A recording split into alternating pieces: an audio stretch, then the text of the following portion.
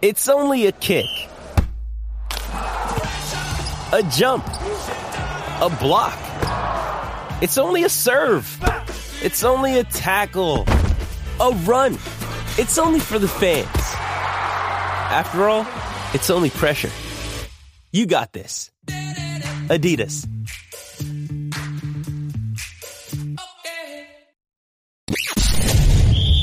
You're tuning into Black and White Sports on YouTube. The no-holds-barred truth on sports. The main event starts now. I'm back. Rudrance for Black and White Sports 2. Well, we're going to talk about Tua Tagovailoa because we got his status for the upcoming game that he's potentially would have played in. And we've also got some cause and effect from that series of events. One, Sunday, supposed back injury. Of course, the NFLPA has fired that, what do they call it? The unaffiliated neuro doctor got the axe. He got out of Dodge. Evidently, he got pretty shitty with the NFLPA, too. And we've seen some fallout from everything going on. Teams, because, and look, that happened on a Sunday, but then you had a standalone Thursday game, and that is the thing. It was a standalone Thursday game. Everybody and their mama was watching. They could actually see the game when the quality was good enough from Amazon.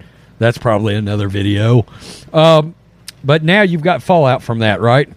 So let's take a look at this. Tua Tagovailoa, the effect, at least a dozen players were benched Sunday under the NFL's concussion protocols. This is Yahoo, and then we're going to have an assist from PFT. Following a firestorm of health and safety criticism directed at the NFL for its handling of Miami Dolphins quarterback Tua Tagovailoa, last week at least 12 players were removed from Sunday's games under the league's concussion protocols. Their neurological evaluations occurred across 8 of 14 games Sunday and appeared to suggest a cautious uptick of emphasis when compared to the numbers from the previous week. During the league's Week 3 slate, only 3 players appeared to be benched. They're calling this a cautious uptick? From 3 players up to 12? Really? That's quite an increase, I would think. Only 3 players appear to be benched after entering concussion protocols. That group didn't include Tagovailoa, who hit his head while facing the Buffalo Bills and then stumbled to the ground as he tried to walk to the huddle, raising concerns about whether he sustained a concussion. Tagovailoa underwent a neurological evaluation at halftime of that game, was ultimately allowed to return to the field. That decision resulted in the NFL Players Association immediately calling for an investigation into whether proper concussion protocols were followed. 4 days later, on the league's primetime Thursday game, Tagovailoa suffered a concussion against Cincinnati Bengals and had to be taken by ambulance to a nearby hospital. In the fallout of the incident, in the wake of pressing questions about what occurred during the Buffalo game, the NFLPA exercised its right to fire the unaffiliated neuro consultant who examined Tagovailoa and allowed him to continue playing. It also spurred the NFL and NFLPA to open discussions about revamping the league's concussion protocol with emphasis on removing players who display any motor instability. And that's the thing. It was so visual, right?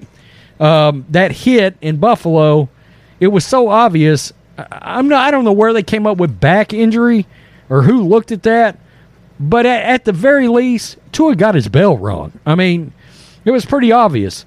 The NFL and NFLPA announced potential forthcoming, quote, modifications to the concussion protocols on Saturday, leaving open the possibility that changes could be instituted as soon as Week 5. That announcement also set the stage for Sunday, when it was expected officials and teams would be keeping a closer eye on players and moving quickly to get them off the field if it is deemed warranted. Concussion protocols. What resulted was a spat of flaggings and examinations that impacted 2 quarterbacks, 2 star linebackers, and a handful of other players. Wow. And, we was talking about that, me and John Matrix, about the fact that this really could change the game, okay? we may be watching some big games with some backup quarterbacks in the future, which could really suck as far as the on-television product. This could end up really blowing. Could be out of hand, could be overblown. We just don't know. And you wonder, is the Tua situation really and truly an outlier? Okay, because if it's an outlier, once again, as we see with everything else, we're going to have an overcompensation. Jewelry isn't a gift you give just once. It's a way to remind your loved one of a beautiful moment every time they see it. Blue Nile can help you find the gift that says how you feel and says it beautifully, with expert guidance and a wide assortment of jewelry of the highest quality at the best price. Go to BlueNile.com and experience the convenience of shopping Blue Nile, the original online jeweler since 1999. That's BlueNile.com to find the perfect jewelry gift for any occasion. BlueNile.com. That's just the way it works. Tua Tagovailoa will not play in Week 5. He will not be on the field in Week 5.